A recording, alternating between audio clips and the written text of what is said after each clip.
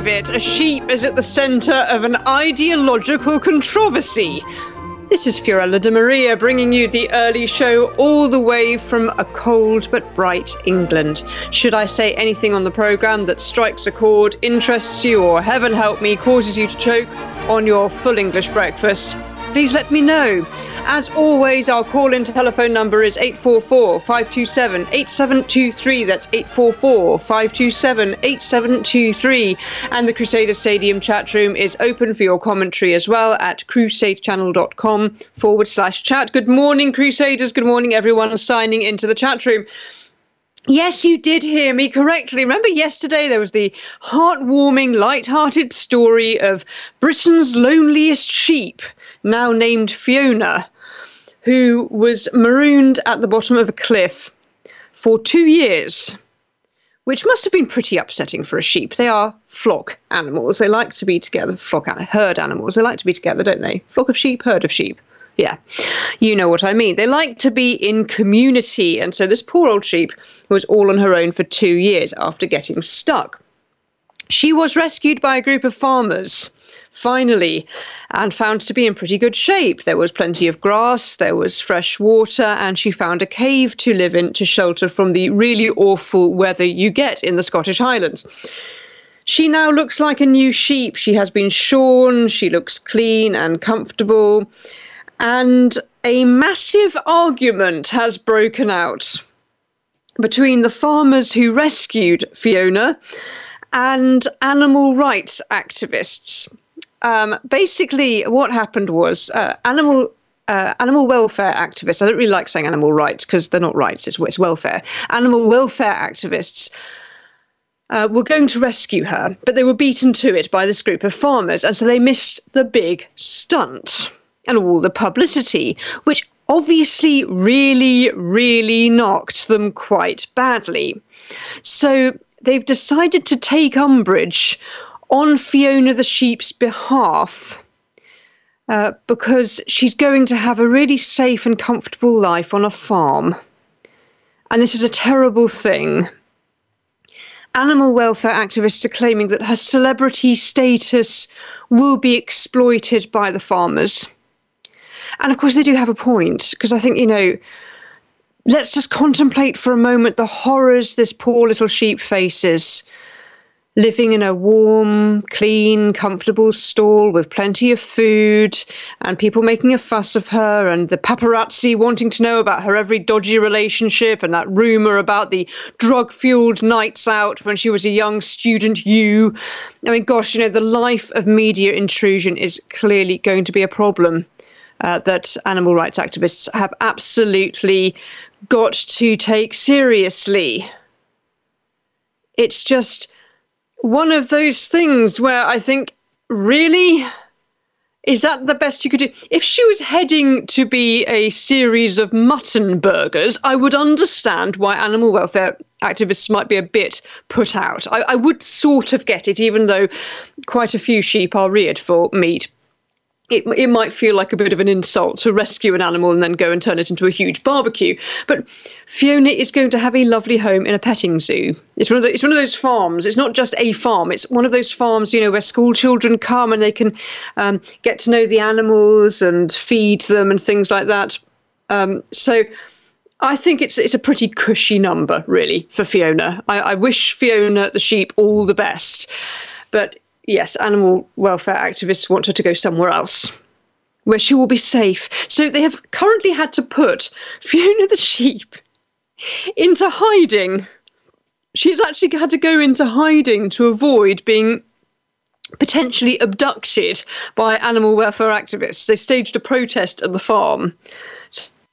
This is really happening. Britain has no other problems at the moment other than the very, very comfortable fate of a sheep. Yeah. Lots of comments coming into the chat. I thought this would tickle everyone. Maggie saying they're really for protecting animals, shouldn't they just be happy that the farmer saved the sheep? Well, I think this is what people probably think. The farmers saved the sheep, so they didn't get there first. The farmers did. There we are. Maggie goes on to say, don't farmers save and rescue and help sheep all the time? I mean, I don't see the daily stories about the other sheep they care for. Did they create a T-shirt line with a sheep's head on it? Just you wait, it will happen. I mean, Fiona is now a celebrity, it has to be said. She's been all over the headlines of all the newspapers. But I think what happened in this case is that the farmer who owned this sheep was just unable to reach her, and felt it was too dangerous. He couldn't risk his own farmhands falling and breaking their necks trying to rescue this sheep. That was why he abandoned the sheep. There has been some criticism of this farmer, but yeah, I think he just acted in what he felt were the best interests of his own workers and his own family. But this other group of farmers who happened to spot Fiona just wanted to help, so they did. Because that's what they do. And the fact that farmers got there before the animal welfare activists did tells you everything you need to know, because, yes, as Maggie's saying, farmers do this. They rescue animals. Good morning, Denise. Woke a bit late. That's absolutely fine. We all need a lion from time to time. Maggie saying, no, these animal people are all over the top. So it seems like the animal welfare people are the true culprits of creating fame for this sheep. Well, if they're having protests outside the farm, they are making this sheep very, very famous. And I suppose the thing that no one seems to be talking about is, dear darling Fiona the ewe has no idea that she's famous. She's not reading the morning papers. So she isn't seeing herself splashed all over the newspapers because she can't read. So she is blissfully and permanently oblivious to her celebrity status. Jeffy Mann is saying, I had wondered about the original farmer who owned the sheep. Yes, it was, obviously people were asking, where did the sheep come from? She wasn't wild. And yet that was the issue. And I don't know. I suppose sheep do wander off sometimes, and this is quite unusual, that a sheep just getting completely stuck like that. But I have to. I don't know if this is in really poor taste. I've got to tell you a story actually about a lost sheep. Because we like sheep. I mean, I love sheep because I love walking through fields of sheep. There's a place where I go to walk just to, blow out the cobwebs and things when I need to think. And it involves walking through several fields of sheep, and they're lovely creatures. But there's a strong biblical resonance, isn't there, with sheep? Sheep come into the Gospels quite a lot. And this very young priest once at our parish told a story about how a priest friend of his had been in Latin America somewhere. I think it might have been Peru, and he was helping out on a farm. And guess what? He got left in charge of 100 sheep. And it gets better. One of them went astray. So he said, I'm going to be like Christ here. And he wandered off to rescue this one sheep. But in fact, unlike the way the image you kind of have of a shepherd walking through green meadows, in rocky, arid land, it's really quite dangerous. You can miss your footing and twist your ankle and things. So he's walking past, trying to get to the sheep. And every time the sheep would stop, he'd think, hooray, right, I'm nearly there. And he'd creep up behind it, and the sheep would look back at him, practically sticking its tongue out, and amble off a bit further away. And this went on, and he's pursuing this sheep deeper and deeper into the wilderness, trying to rescue it. He's starting to have very dark thoughts about this sheep. And eventually the priest who was telling the story said, and then I asked, Father, what did you do? And he said, I shot it. And the entire congregation gasped. In leafy Surrey, we don't really like to think about priests shooting sheep. It's like, the shepherd in the gospel story had a psychotic episode or something. But he was making the point, it is in fact difficult and dangerous going after a stray sheep. And most shepherds aren't up to the task. But it was worth it. Hang on a second, just a minute. Oh, here we go. Dr. Torres, I can't believe the day has begun. Anyone ever think about those files in the Fiorella files? I always thought the reference was to files of collections of papers put away in a cabinet. Yes, that's more or less the image you should have in your mind. But what if the files are actually the kind used to grind down corns, bunions and calluses? Perhaps our dear Fiorella Files has some feat for English bogs. And now the day has begun. Yes, it certainly has, Dr. Torres. My day was not going to be complete without a comment from you. Thank you so much. Well, yes, well, maybe the shepherd, the priest shepherd in the story needs some help with his poor old feet. Jeffy Mann said, when we first got a small flock of Jacob sheep, black and white wool, and 2 to 4 horns, those big babies got out and wandered off. We didn't find them for a week. We have a lot of woods and crops in the area. They eventually just wandered home. Oh, that's lovely that they do that. Maggie, you remind me of the younger brother, the ever annoying younger brother you can always count on to, well, be annoying. Yes, see, I never had a brother, Dr. Torres, and I certainly never had a younger brother, so maybe I'm just discovering this delight now. It's one of the advantages of doing the early show, is I'm learning what it is like to have an annoying brother. My children, of course, have the joy of having an annoying brother and a sister. They say if you're going to have 4 children, so you must make sure you have boys and girls, so everyone has a brother and everyone has a sister. So my children get the delight of an annoying sister and an annoying brother each. Dr. Torres, that's what my colleagues at work tell me. Oh, I see. So it's not just reserved for me. I thought I was special. There we go. It is Bittersweet Chocolate with Almonds Day today. I have just noted. There we are. Bittersweet Chocolate with Almonds Day. Sounds very nice. I don't think I've ever had them, but I do like chocolate and I do like almonds. So if anyone has a particular preference for this kind of delicacy, do let me know. We've still got National Saxophone Day down at the bottom of the chat room, but it is definitely Bittersweet Almonds Day. And over the weekend, it was National Common Sense Day. You remember that thing called common sense that people used to have, which they substituted for being offended by everything day. Yes, that thing, common sense. There was an opportunity to celebrate common sense. Common sense is rather needed just at the moment. Oh, sorry, I've been told to refresh my chat room. I am sorry, Maggie. There we are. I'm giving completely the wrong information. Where is it? Aha, sorry, really sorry. There it all is. It is also, besides Bittersweet Chocolate with Almonds Day, it is National Retinol Day. I have no idea what retinol is, but I'm sure it's very important. International Merlot Day, International Day of Medical Physics. Medical physics? So are we talking MRIs and things like that? Is that the way medical physics works? Actually, I'm thinking that medical physics must be quite a broad subject, because I'm guessing that, say, radiotherapy is a physics-based discovery rather than a chemistry-based discovery. Just a thought. There we go. This one could run and run. Right. Anyway, I think we'll stick with almonds, shall we? And bittersweet chocolate with almonds.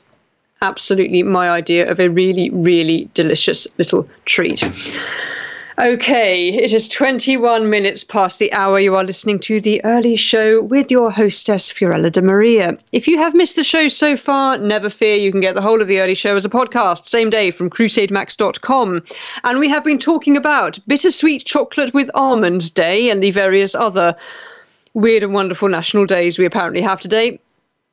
And Fiona the sheep, the loneliest sheep in Britain, has become the centre of a controversy between farmers and animal welfare activists over her new home. She's going to have a lovely home with lots of nice warm straw and plenty to eat and plenty of place to run around and lots of people loving her and looking after her. But the animal welfare activists say she is being exploited for her celebrity status. And this is terrible. You know, she could end up being the Princess Diana of the sheep world, and this would just be awful, wouldn't it? Sorry, that was in completely poor taste. I shall move swiftly on. Maggie is telling me retinol is the stuff, isn't it, that they put in face cream to help reduce wrinkles for us older ladies. I wouldn't know, but it sounds like something that you do put into a cream or something like that. That probably is the idea. Why do we have to celebrate it? I suppose if it really does get rid of wrinkles, there must be some good in it somewhere. Well, the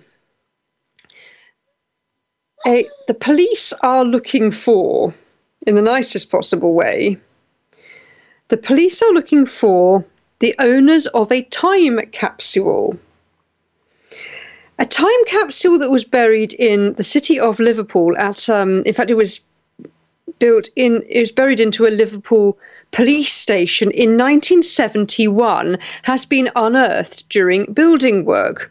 I wish it had been down there a bit longer, really. 1971 doesn't seem that long for a time capsule, but hey, the world has changed a lot since 1971. Bricklayers calling themselves Swooper, Smiler and Boss planted the time capsule, and it contained a newspaper covering the UK's entry into the European Economic Community and various other bits and pieces. And Merseyside police said they're very, very keen to speak to anyone involved, although there is, of course, no risk of arrest. Since the people who planted the time capsule did not leave their full names, just their nicknames, there is a lot of curiosity now about who these people are.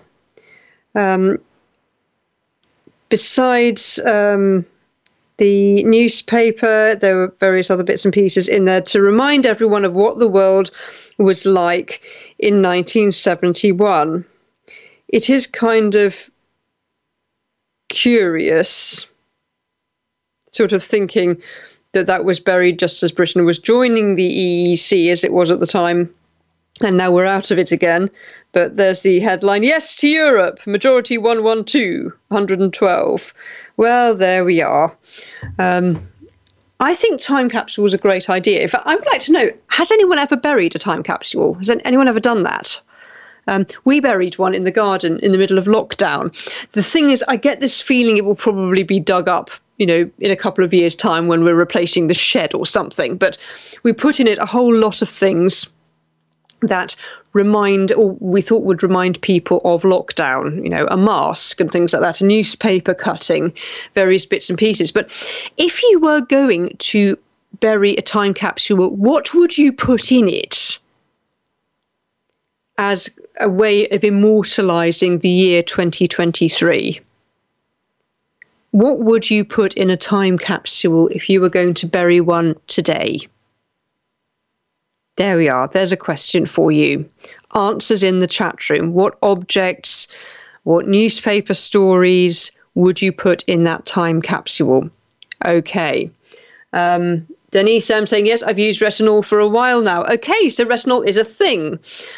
Dr. Torres is saying, cutest little farmer rounding up his bunnies and a chicken. You'll like this, Maggie. Okay, I will look at the link.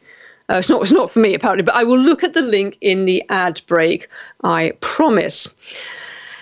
It is today a big moment for Britain. You've seen all the pageantry of the coronation and the Queen's funeral and everything else, but today is a big day of pageantry for Britain because it is the state opening of Parliament. It's a big day. And this isn't just someone opening a door. The state opening of Parliament is a really big deal. There's a lot of pageantry surrounding it. And it's the first time Charles III as king is opening Parliament. So there's a big procession. Charles III has now arrived at Westminster, and he is going to deliver the first King's speech in more than 70 years. It has been a Queen's speech all this time. It is the first King's speech in over 70 years. So this is really quite exciting. Everyone's dressed up. I'll try and get some pictures into the chat room. Everyone's dressed up. It's not just the King. And Queen Camilla, the Speaker of the House, all the Lords are all done up in their finery. I'm just going to see if I can get some pictures in. Yes, I'm putting some pictures into the chat room. There we are. That's some of you may recognise that hall in Parliament. There is the King arriving in his carriage. Oh, it's so exciting. And, there's the crown. Okay, all the pictures are going in. And I know some people think it's a bit too much pageantry. It's a bit too much pomp and circumstance. But do you know we do pageantry very well in this country? The It's just something we do. So I think, since we can, let's do it well. If you get the chance to look up some of the pictures, it is absolutely breathtaking. And however, it's pageantry and spectacle. However, it is also a serious moment in the life of the state. The King's speech lays out the government's plans for the year ahead. It marks the start of the parliamentary year because Parliament goes into recess during the summer, and then this is sort of the formal opening of the parliamentary year. The King did, in fact, step in for the Queen last year because she was a bit frail, and it was a way really also of him getting used to doing this. So he will be talking about government plans. It won't just be a big burlesque, basically. And a number of the things that are being talked about in the King's speech are, for example, tougher sentences for murderers, more powers for the police. I'm not sure how I feel about more powers for the police. Details like, this may seem like a small detail, but legislative details like, at the moment, as I mentioned during the coverage of the Lucy Letby case, convicted criminals do not have to be present in court when they are sentenced, and sometimes refuse. And Lucy Letby refused to face the court when she was convicted of the murder of multiple small children. And this was felt to be really a bit of an insult, that criminals should get away with not having to face up to what they've done. So things are going to change, that it will become compulsory for convicted criminals to appear in court, and they may face further penalties if they refuse to do so. Maggie saying, my junior high school buried a time capsule in 1990, and then we did one in high school as well in 1995. Okay, I wonder if it's still down there. Hang on. Jeffy Mann, is there a fundamental difference besides the obvious between a King's speech and a Queen's speech? No, there is no difference in terms of the constitutional importance. It just, I think because of the film The King's Speech, it just sounds, I don't know, it sounds it sounds almost archaic, in fact, because it is such a very long time since we've had a king. Most of us can't remember ever living at a time of a king. So no, this is something that the Queen did every year right up until that last year, and it's a way of showing the connection between the monarchy and the state, the fact that we have a constitutional monarchy, that the monarch may not interfere in the life of Parliament, other than to show support, but also to point out that the government is His Majesty's government. There's a very embarrassing and funny moment in the film The Queen, which I never got to the end of, where Tony Blair goes to meet the Queen when he becomes Prime Minister. That's the first thing happens when you become Prime Minister. You go to be sworn in, as it were. And he has no idea what to do. And he sort of says, "My Majesty, that's quite exciting. I've never formed a government before." And she actually has to say, "Well, actually, Mr. Blair, it is my government. You are, and I ask the questions. It's for me to ask you to form a government in my name." Right, of course. And he just looks like a complete idiot. But it's a funny moment, but it shows that the relationship between the monarch and the state. So yes, it's completely King's speech, Queen's speech. Very much the same thing constitutionally. Jacqueline, that is beautiful. The sky is on fire this morning. I hope it literally isn't on fire. No, it's just very beautiful. This is paint the world orange, isn't it? Dr. Torres, only if the king is a trans man, then the Queen's and the King's speech is not different. Dr. Torres, I'm just going to ad-lib till we get to the ad break. It is, I tell you something, of all the pictures that are coming out of this,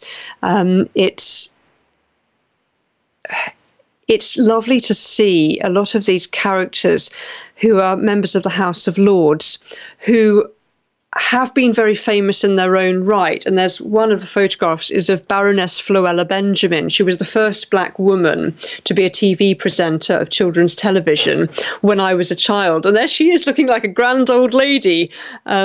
It's just beautiful to see all these characters coming together. And it's going to be an important day because it's no secret that the government here is in trouble. Yes, that's to put it mildly. The Conservative government is facing a massive defeat next year in the elections. It's very difficult to see how they could possibly avoid this. There's dreadful music coming up. Oh no, I'm going to have to go to an ad break and brace myself for what is coming. You are listening to The Early Show with your hostess, Fiorella de Maria. Our call-in telephone number is 844-527-8723. And the chat room is open for your commentary as well at crusadechannel.com/chat. Please be nice to me with the music, Mike. Do talk to me. Do join the conversation and look at the lovely pictures in the chat room. The Early Show will continue in a few moments here on the Crusade channel. Live talk radio, the way it should be.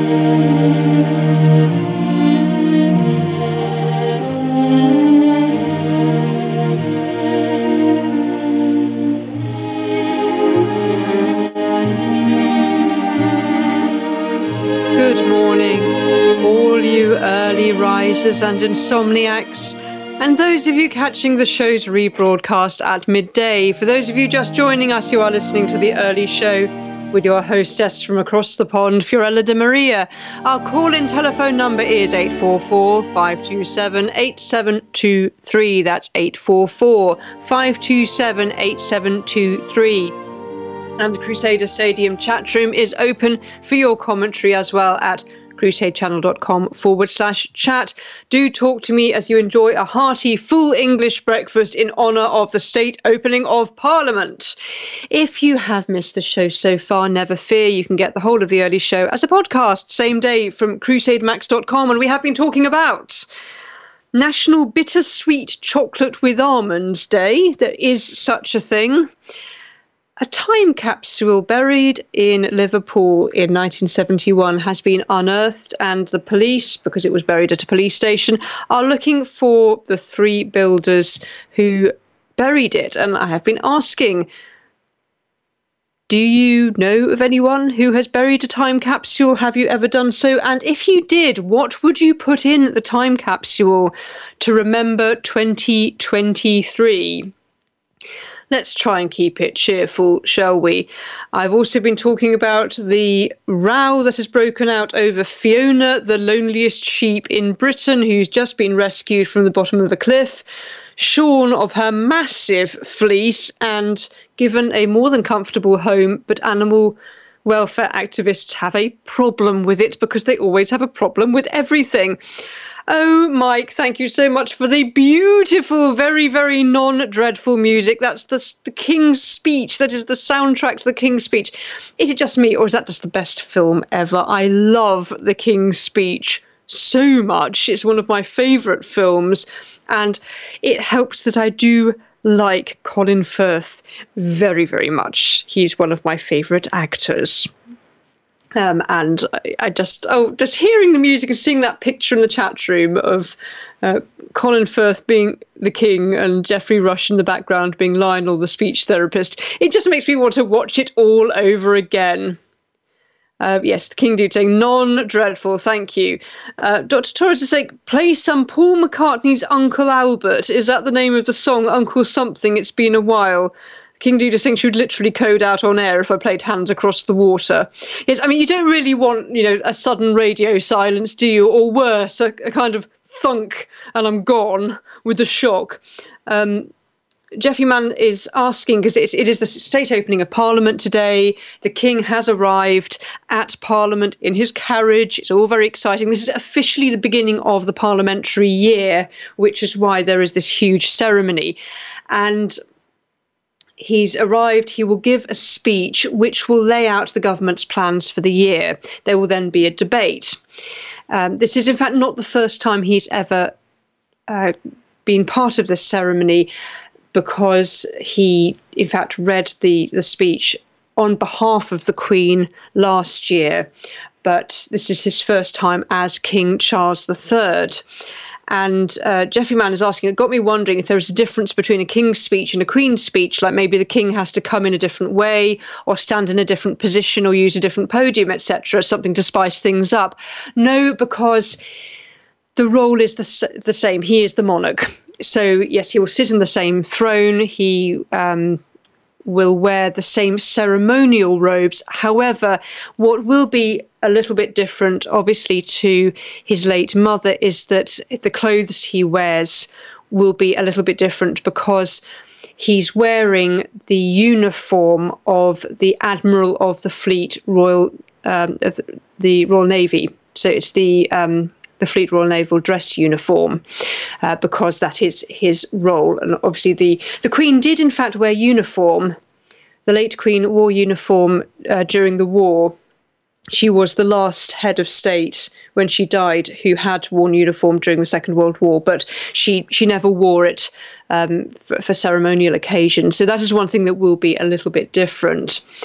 And the speech itself will be similar, and all the rituals will be pretty much the same. There are some wonderfully quirky moments. I talked about the independence of Parliament from the monarch. And one of the ways this is shown, this has just happened, in fact, this is all happening live, is that Black Rod gets the door slammed in her face. Now, Black Rod, in fact, it's the Lady Usher of the Black Rod. Black Rod just refers to the big black stick, ceremonial stick that they carry. It's an official position. It dates back to 1350. Though, in fact, they think it was created in 1350. They think it might date back to a slightly different time, but that's the first reference to it. And it has since, as a position, been adopted by other Commonwealth nations. There's something equivalent in Australia, New Zealand, and various other countries, Canada. What Black Rod does, her job, it's a woman at the moment, is to be responsible for controlling access to and maintaining order within the House of Lords and its areas, its precincts. Currently, the incumbent is Sarah Clarke, and one of the ways in which the independence of Parliament from the Crown is demonstrated is that she has just gone up to the doors of the House of Commons, knocked on the doors, and had the doors slammed in her face. It's quite a funny moment, but it's very significant as well. So that has just happened. Dr. Torres is saying Shrek has forever made me associate Fiona with an ogre. Fiona the sheep, nah, just doesn't work. Fiona is just a very, very popular girl's name in Scotland. I think I would have gone with something a bit more imaginative. If I got to name, I would have called the sheep Robinson Crusoe. But I suppose it's a she, isn't it? So maybe that wouldn't work. I can think of some really funny things you could have called a lonely sheep somehow. But yes, it's true. Fiona has that association now, doesn't it? Philip is saying, are there any before and after pictures of the sheep? There certainly are. I will see if I can access one. I mean, the transformation is huge. You would not know it was the same sheep because, of course, just after being rescued, she had this massive overgrown fleece. It must have weighed so much. I mean, it must have been very uncomfortable for her walking around in it. Massive, matted fleece. It's now been sheared off. And she just looks like a normal sheep, you know. Dr. Torres, okay. This is what Dr. Torres thinks happens at the state opening of Parliament. The King enters the room with a backless cloak on, and the Queen goes in on her hands and busts a back spin a la breakdance style. That's... That would be an interesting way to. Well, it would certainly get some attention, wouldn't it? It's all of these symbols, all of the symbols you see, whether it's crowns or, for example, the crown that Queen Camilla is wearing was worn by the late Queen. You see it's immortalised in the stamps, all British stamps, which had all British stamps had the Queen's head. They now have the King's head, and it was that coronet that she was painted with. The gold stick, Mary's dowry, it conveys the sovereign's orders to the household cavalry. It derives, I think the. I'm just looking. I'm just having to refresh my memory because these things don't come up very often. It's the staff of office that the name comes from. It's currently held by Princess Anne, also known as the Princess Royal. All of these things have some kind of a reference to either the power of the, it's interesting, either the power of the monarch or the restrictions on the power of the monarch. A bit like Black Rod. So all of these, Lady Bellarmine, good morning. Oh, Dr. Torres, I think that's such a good idea. Tess of the D'Urbervilles would be a good name for the sheep. Okay, can we have a rename Fiona the sheep contest, please? What would you call a lonely sheep? Any ideas? There we go. I think this is going to be fun. But you're seeing, yes, I mentioned at the end of the first segment that the government is in trouble. The country has, the economic situation has been disastrous for a long time, showing no signs of any considerable improvement. It just feels at the moment as if the government lurches from one disaster to the next. This always happens in the closing period of a party that has ruled for slightly too long. This happened with Thatcher's government and Major's government. Eventually, it was just one sleaze scandal after another, and they got completely blown away by a landslide victory by the Labour Party, led by Tony Blair.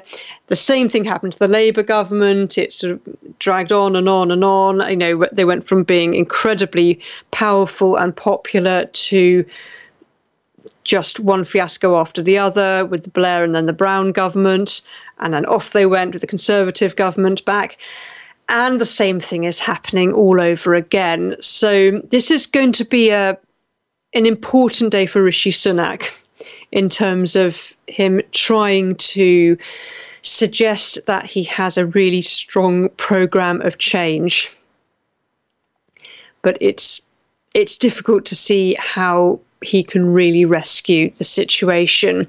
The King and Queen Consort are now leaving the House of Lords and heading to the robing room. They don't get to to keep the crown on. I think various things have to go away. There's generally a feeling that, because the King's speech is now finished, that not a lot has really changed. There were 16 different bills mentioned, ideas that the government has, none of which seem to have particularly enthused everyone. It's the tougher sentence for serious offenders that has particularly, I won't say captured the imagination, but it's something that has been rumbling for a long time, particularly in the wake of the Lucy Letby case. There's also going to be a Holocaust memorial in Victoria Tower Gardens opened. So a number of things. Investment in self-driving cars and AI, goodness knows what that will mean. But in a more positive spin, talk of the UK taking advantage of Brexit freedoms, take steps to make the economy more competitive. Well, let's hope. Negotiate trade agreements with dynamic economies, delivering jobs and growth in the United Kingdom. We live and pray and hope. Denise M saying, if the sheep were male, I'd suggest calling it Woolly Bully. It does actually look like one enormous ball of wool from a distance. Maggie, would you be able to source some photographs of before and after with sheep? I still think Robinson Crusoe would be the right name, male or female. That would be my favourite. The fact is, that she's been a castaway all this time. Just an idea. Anyway, I feel as if we should move on from sheep and Parliament, though, I don't know, I can see some overlap there. It's an interesting anniversary today, and one that I think is it's a tricky subject to talk about because it was so controversial at the time, but very much an issue that was on the national conscience for many years before any kind of acknowledgement was made. And that is, on this day in 1998, a wreath was laid at the Cenotaph in Whitehall. That is the main war memorial, Britain's sort of central war memorial. There are cenotaphs in every town in Britain commemorating the dead of the First and Second World Wars. But the Cenotaph in Whitehall is the major central focal point when it comes to remembering the dead. And on this day in 1998, families of First World War soldiers who were executed for cowardice or desertion laid a wreath. 306 British soldiers during the First World War were shot at dawn for cowardice or desertion. What was not known or properly understood at the time is that in many cases those young men were suffering from shell shock. They were not aware of the seriousness of what they were doing. They simply wandered off in a state of confusion. There was a long-running campaign to exonerate those young men who had the stain of traitor, coward, deserter on their families' consciences. It wasn't just that you had the stain of that very false accusation on that young man's memory, but it was also for the whole family, that they were made to believe that their son, their brother, their husband was a coward when they were not. There was this long campaign and investigation because, of course, some of the soldiers who were shot, who were executed for good reason, like for murder, say, or genuinely for cowardice. So they had to make sure that they exonerated the right people. So there was this long investigation, and eventually those 306 young men received an official posthumous pardon. It was a very, very important moment. In my book, We'll Never Tell Them, which we were talking about yesterday because Joseph Pearce had mentioned it, that is one of the storylines, a young man who was falsely accused. And in fact, I based that entire storyline upon a real case, where one of the saddest things about those cases was that the War Office did not want people back home to know that young men were being shot for desertion, because they felt it would affect morale. You know, soldiers were supposed to be brave, weren't they? So they didn't even tell the families that they had been executed. They told them they died of wounds, which they had because they were shot, but that wasn't actually what happened. And in one case, and this probably happened in a number of cases, the father of the young man concerned was very suspicious. Perhaps he heard rumours, perhaps his friends told him something, who knows. But he investigated and he found out exactly what happened. So he had his son's gravestone changed from died of wounds to shot at dawn. And a valued and loved son. I can't remember the exact words. He died, it was sort of, he died a good soldier and a good son, or something like that. It was a very, very poignant memorial, but he wanted people to know that his son had been shot at dawn and that he was not ashamed of the fact that he died like that. And so I brought it into my own novel because I just found it so heartbreaking that happened. Those young men, in many cases, they weren't even 20 years old. Many of them were only 18, 19 years old. Some of them were even younger because they lied about their ages. They were very, very seriously mentally ill. They were suffering from what we would probably now call PTSD. They were placed before court-martials without any defence. They had to defend themselves. They had no idea what to do. They had to fight for their lives in a short court-martial, sometimes lasting only minutes. Before being put to death like that. So it was a huge scandal, and I'm very grateful. I remember when all of this was rumbling, I was at school, there was a huge debate going on. I am very glad that those young men who died are also being remembered, along with all the war dead. What's this? Hang on a second. Oh, this is, yes, if you look in the chat room, Maggie has put pictures of before and after the sheep. Looks completely different. Yes, Fiona after her haircut. And there's all these, Guardian newspaper, Britain's loneliest sheep rescued.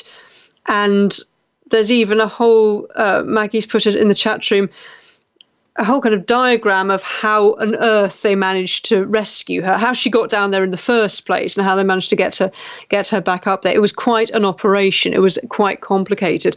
It's 1 minute past the hour. You are listening to The Early Show with your hostess, Fiorella de Maria. If you've missed the show so far, never fear. You can get the whole of The Early Show as a podcast, same day, from crusademax.com. We've been talking about, well, we haven't really been talking about Bittersweet Chocolate with Almonds Day, but it is, so there you go. And Retinol Day. Is anyone going to be brave enough to say that they use retinol? To keep the skin nice and smooth, ladies.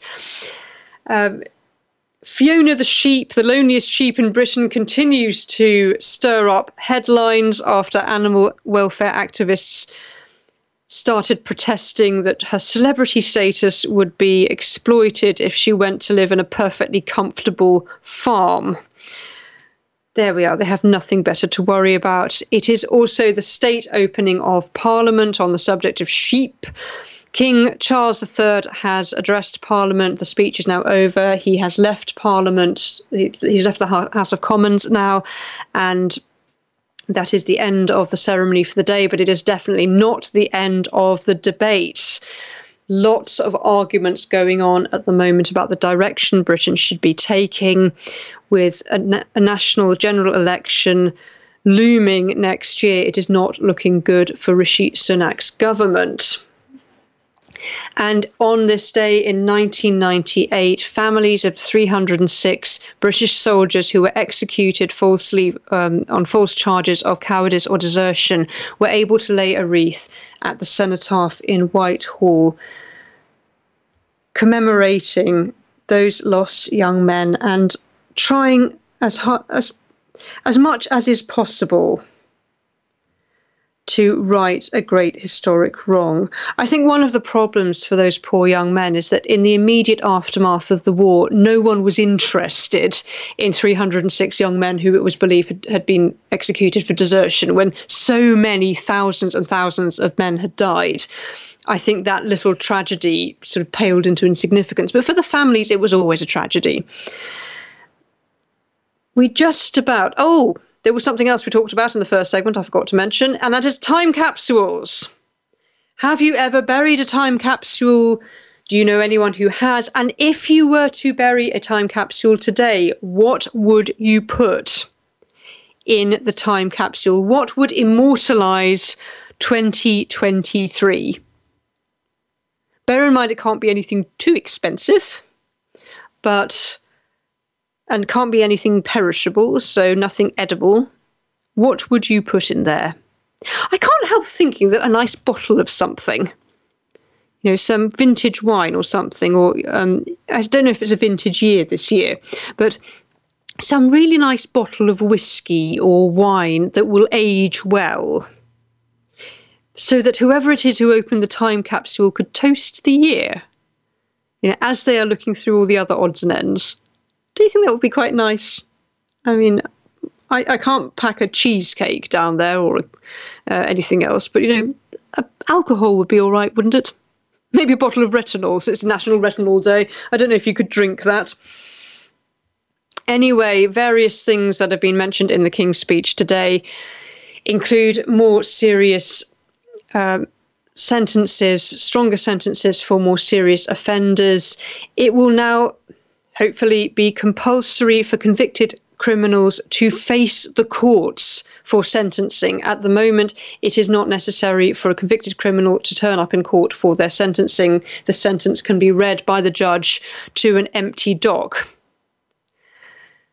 This is felt to be cowardly and a way for serious criminals to avoid responsibility.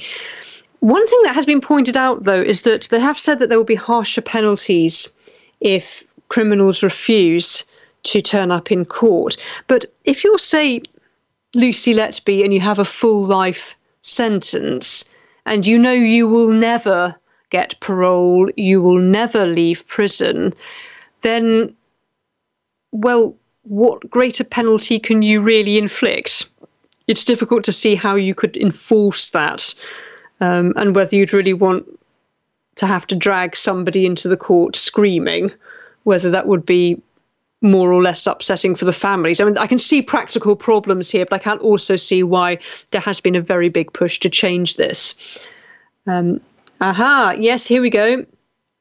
Things you would put in a time capsule. Scotty Bobby says, our church is making a time capsule full of prayers in our bell tower that is being constructed. That's wonderful. Philip is saying, I think it's atrocious that a country would execute someone for desertion. Treason, yes, but for refusing to fight. Yes, not all armies do that or have done that historically. They usually will go to prison. Obviously, you don't want soldiers running away when you're going into battle. But some armies, and I think the US Army had this rules, certainly in the First World War, I don't know what it was like subsequently, that if you volunteer to join the army, then you are a volunteer. You can't therefore be compelled. If you do run away, sure, they were punished in some way, but they weren't punished with death. I think there was, at the time, it was such a brutal war that, and so many men died, there was nothing but contempt for men who ran away. And I've come across stories of families where someone deserted, a member of the family deserted, and they never spoke of it and they never admitted it. The shame was huge. However, with greater understanding of, well, the psychological aspects of warfare and the youth of the young men and the whole process involved, public opinion really turned. And I think the overwhelming majority of people, when finally those young soldiers did receive a posthumous pardon, were very relieved that it had happened. There was a sense of a terrible historical injustice being resolved. CRM 114, the movie Paths of Glory with Kirk Douglas is a great anti-war film which addresses the coward soldier topic. I've heard of it. I've never seen it. No, I think it's the sort of subject that does need to be discussed. I felt when I was doing my research to write my book, I didn't initially intend it to be one of the storylines, but I was just so moved by these accounts by families about young men who died like that. I just thought, I really want to try to understand how that happened. You know, it was so horrific. Clark saying St. Vincent Basilica Parish, am I saying this right, in Latrobe, PA? Is PA Pennsylvania? Did I get that right? Or is it Philadelphia? Which one is it? Hey, I'm getting there with the acronyms. It has a 1990 time capsule that will be opened in 2090. That ought to be good. I'm so curious to know what they put in there in 1990. Erin Akima, non-perishable foods in a time capsule, so Cool Whip works. Is that one of those things that just is so synthetic it never goes off? CRTO, well, good morning, fellow Crusaders. I want some sheep and goats, a cow and some chickens. Is this in the time capsule or just in general, my friend? Chicken Lady, good morning. Scotty Bobby said, Rolling Rock used to be produced in Latrobe. What is Rolling Rock? I'm getting to that help, I'm out of my depth thing. Paul C. saying, my friends and I... Sorry? Oh, it's a beer, Rolling Rock. Okay, sorry, right. Why is it called that? I thought it was something you eat. Paul C. saying, my friends and I buried a time capsule in the yard of the house I grew up in when we were around 12 years old. Coffee can with some popular trinkets, a note, a coin from that year. I really don't remember, but often if subsequent owners of the house, I often wonder if subsequent owners of the house have found it. Well, yes, it would be interesting to know. Or maybe if you left a note, maybe they'll get in touch with you. Erin Akima saying, desertion has always, until the modern age, been punished by death. However, in World War I can see men walking away because the carnage and meaningless loss of life. The Somme saw almost 1 million lives lost for about a mile of land. Pointless. Well, I think that's it. And I think part of the change in public opinion was our understanding that these young men were actually ill. And they should have been treated. You know, there are awful stories of these young men trying to contact a doctor, trying to speak to the army doctor to describe how they're feeling, and the doctor just hadn't a clue because nobody had any idea what shell shock was at the time. They'd got a bit more of an idea of it by the end of the war, but I think it was also partly the carnage, and of course, you did have mutinies. During the First World War. They're not talked about a lot. We learnt about them, but the French mutinies, because France lost more soldiers than any other army, than any other country. And there was a mutiny, and it was quite serious. And General Pétain had to meet with the ringleaders and discuss the grievances. In fact, though, the ringleaders were shot. The conversation only went so far. Yes, they did take into account the grievances of soldiers, but they were not prepared to encourage mutiny either.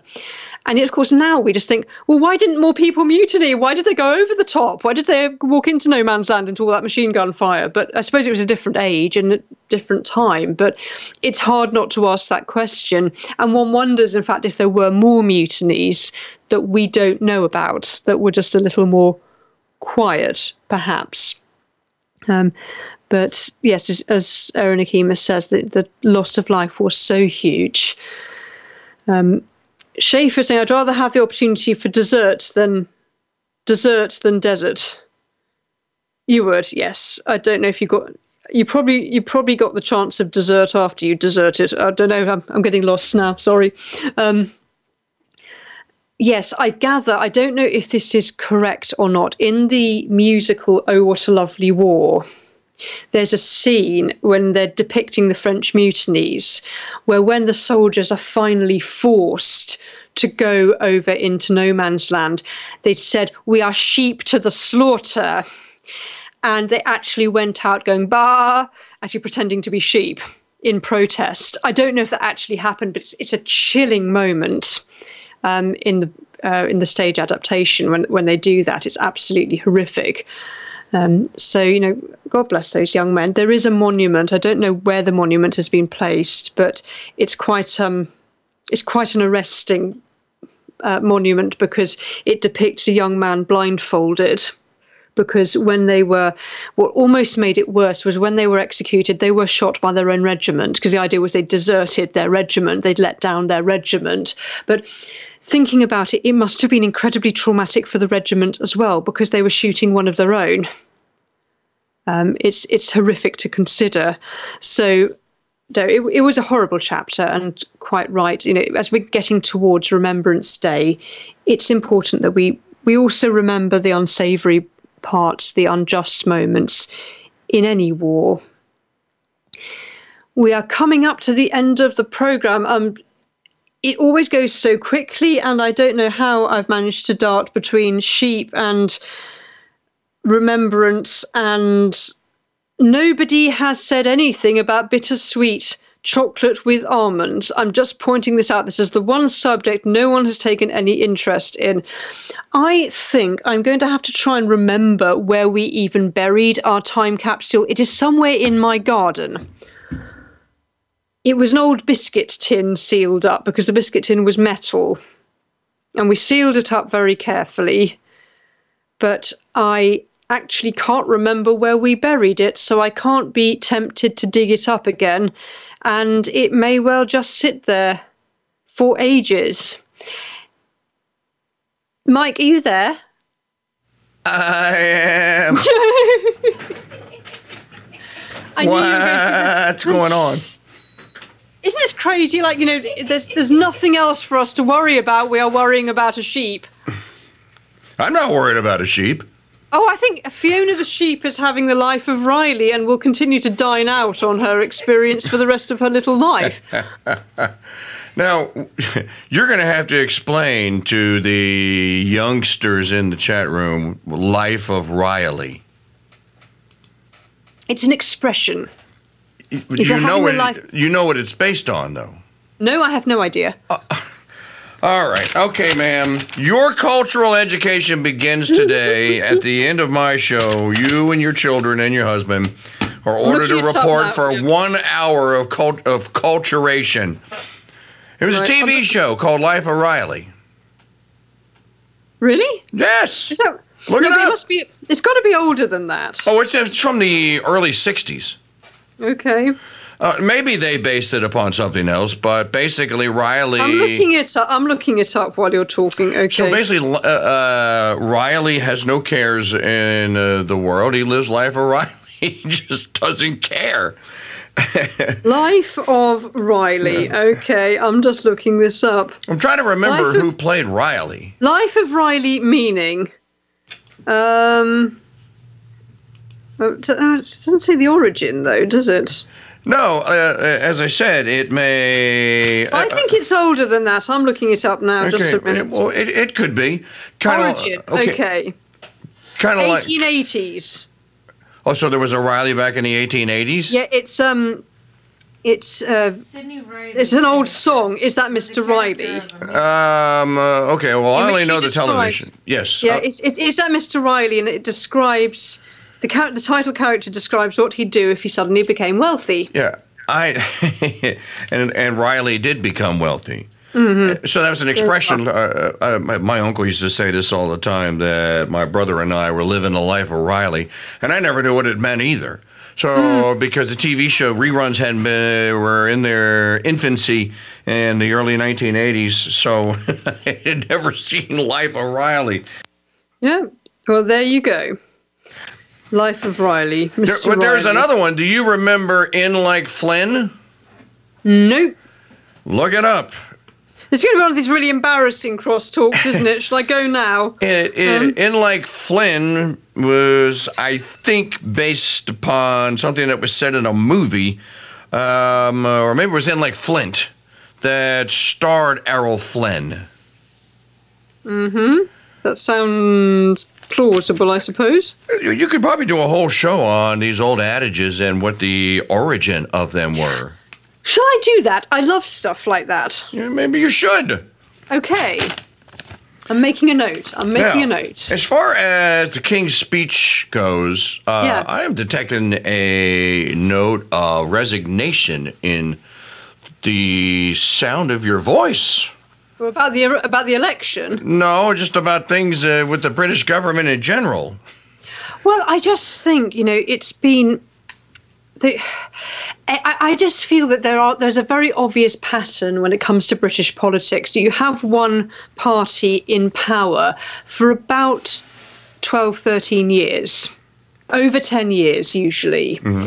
And towards the end, they just get very stagnant. And they run out of ideas, they get into a rut. They lose public confidence. You tend to end up getting scandals and things like that, which add to that.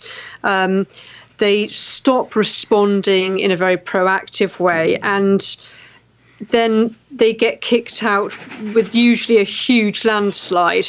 It happened with the Major government back in the 90s. It happened with the Blair-Brown government, and I just think we're heading that way. And maybe I shouldn't be being so defeatist, but I cannot see how Sunak can win this. Yeah, I don't know enough about the party system. I do know that the Conservative Party is not conservative, and that the Labour Party is not a Labour Party. No, it's. I mean, this is the other thing: is that it's a very long time. Basically, Blair got rid of the socialism from the Labour Party. He turned it into a soft Tory party. To make it electable. They worked out that hard left doesn't get elected. So he sold the party's principles to win an election. Some people said, well, what sort of was the point of that? We may as well vote Tory rather than vote for red Tories.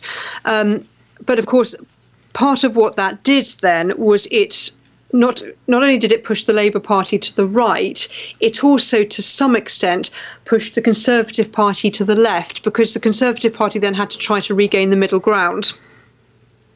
And that, I think, is why really we have this slightly odd situation now, where we have a Tory party that's not Tory and a Labour Party that's not Labour. I don't feel there's an awful lot to choose between them these days. Well, I just wonder if are there any actual Tories?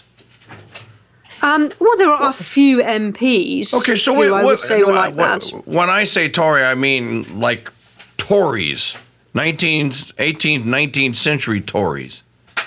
Well, Rees-Mogg, possibly. Edmund Burke was a Tory. Yeah. Yes. But he was a statesman too.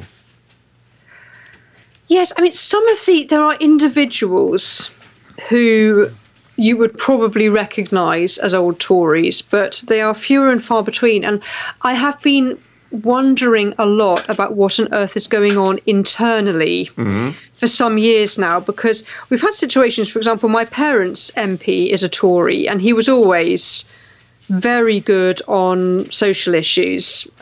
He voted with the pro-life movement, which not many do, and suddenly he's completely changed his tune. He's either abstaining from pro-life votes or he's voting with the other side.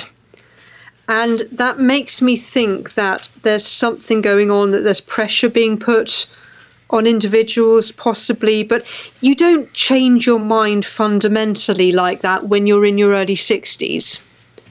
You don't go from having a pretty much completely clean pro-life record to suddenly discovering that you're really worried about access to abortion facilities. It just doesn't happen. Something's going on. Somebody's being nobbled. But I'm not absolutely 100% sure what it is. But there's definitely nothing good's going on. Well, I think it's indicative of the time in which we live that the smart guys, the wise people from the 19th, the 18th, and the 18th century, and the early part of the 19th century warned about the formation of political parties.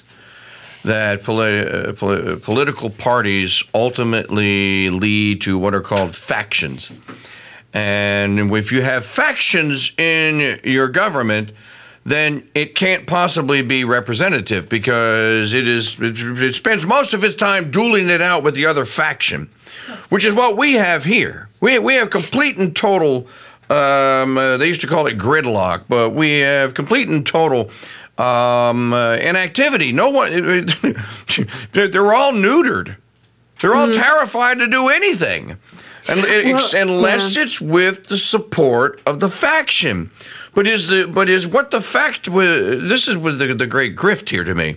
So the people in the faction have to use the fifth estate, state-run, state-owned media to try to convince people like me and you that their faction is on my side and that their faction is executing what I want them to do, but they're not.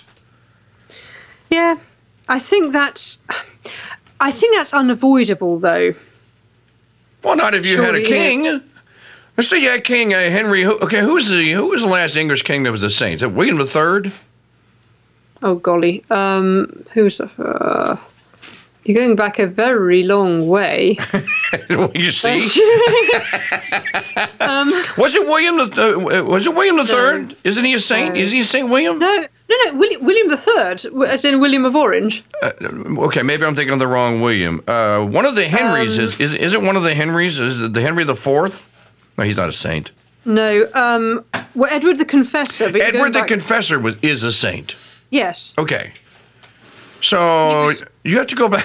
You have to go back a very long way. Well, Joseph Pierce says in his book. No, it's. I mean, this is the other thing: is that it's a very long time. Basically, Blair got rid of the socialism from the Labour Party. He turned it into a soft Tory party to make it electable. They worked out that hard left doesn't get elected. So he sold the party's principles to win an election. Some people said, well, what sort of was the point of that? We may as well vote Tory rather than vote for red Tories. But of course, part of what that did then was it not only did it push the Labour Party to the right, it also to some extent pushed the Conservative Party to the left, because the Conservative Party then had to try to regain the middle ground. And that, I think, is why really we have this slightly odd situation now where we have a Tory party that's not Tory and a Labour Party that's not Labour. I don't feel there's an awful lot to choose between them these days. Well, I just wonder if are there any actual Tories? Well, there are a few MPs who I would say were like that. When I say Tory, I mean like Tories, 18th, 19th century Tories. Well, Rees-Mogg, possibly. Edmund Burke was a Tory. Yeah. Yes. I mean, but he was a statesman too. Yes, I mean, there are individuals who you would probably recognise as old Tories, but they are fewer and far between. And I have been wondering a lot about what on earth is going on internally for some years now, because we've had situations, for example, my parents' MP is a Tory, and he was always very good on social issues. He voted with the pro-life movement, which not many do, and suddenly he's completely changed his tune. He's either abstaining from pro-life votes or he's voting with the other side. And that makes me think that there's something going on, that there's pressure being put on individuals possibly, but you don't change your mind fundamentally like that when you're in your early 60s. You don't go from having a pretty much completely clean pro-life record to suddenly discovering that you're really worried about access to abortion facilities. It just doesn't happen. Something's going on. Somebody's being nobbled. But I'm not absolutely 100% sure what it is. But there's definitely nothing good's going on. Well, I think it's indicative of the time in which we live that. The smart guys, the wise people from the 19th, the 18th, and the 18th century, and the early part of the 19th century warned about the formation of political parties, that political parties ultimately lead to what are called factions. And if you have factions in your government, then it can't possibly be representative because it spends most of its time dueling it out with the other faction, which is what we have here. We have complete and total, they used to call it gridlock, but we have complete and total inactivity. No one, they're all neutered. They're all terrified to do anything. Unless it's with the support of the faction. This is what the great grift here to me.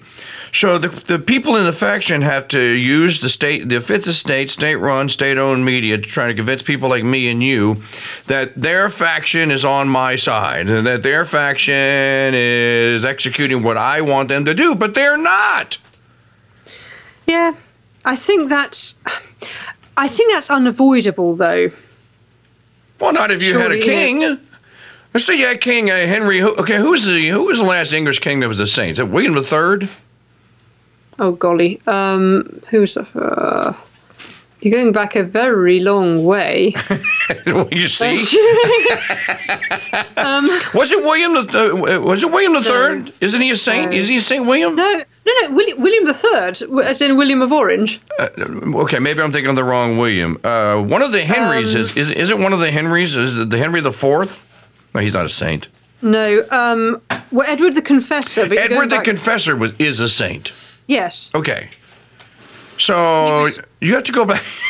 You have to go back a very long way. Well, Joseph Pierce says in his book on Merry England, or on the true history of England, he says that the end of the 12th century or 13th century, beginning of the 14th, was done. The glory days of England were over. Did you read his book? Did you read his book? Which one?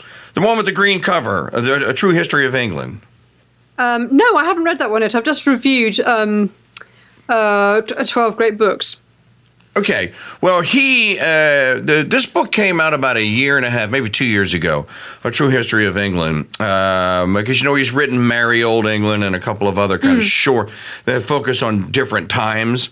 Well, the True History of England starts in 5th, 6th century and goes all the way up until, I think, Queen Elizabeth.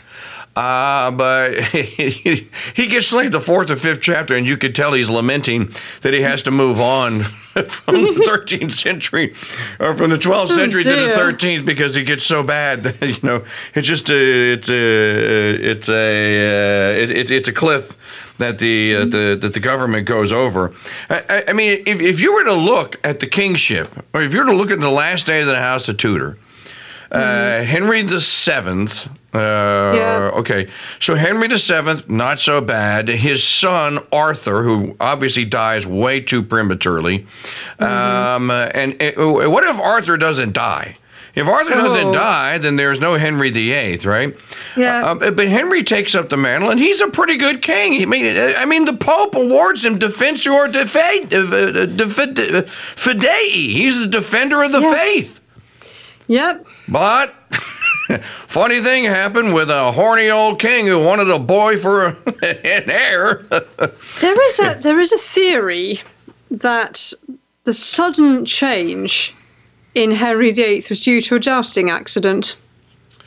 I had not heard this. Yes, one of the theories is because he was actually, in his early years, he was a Renaissance prince. He was actually very humane. He was highly educated.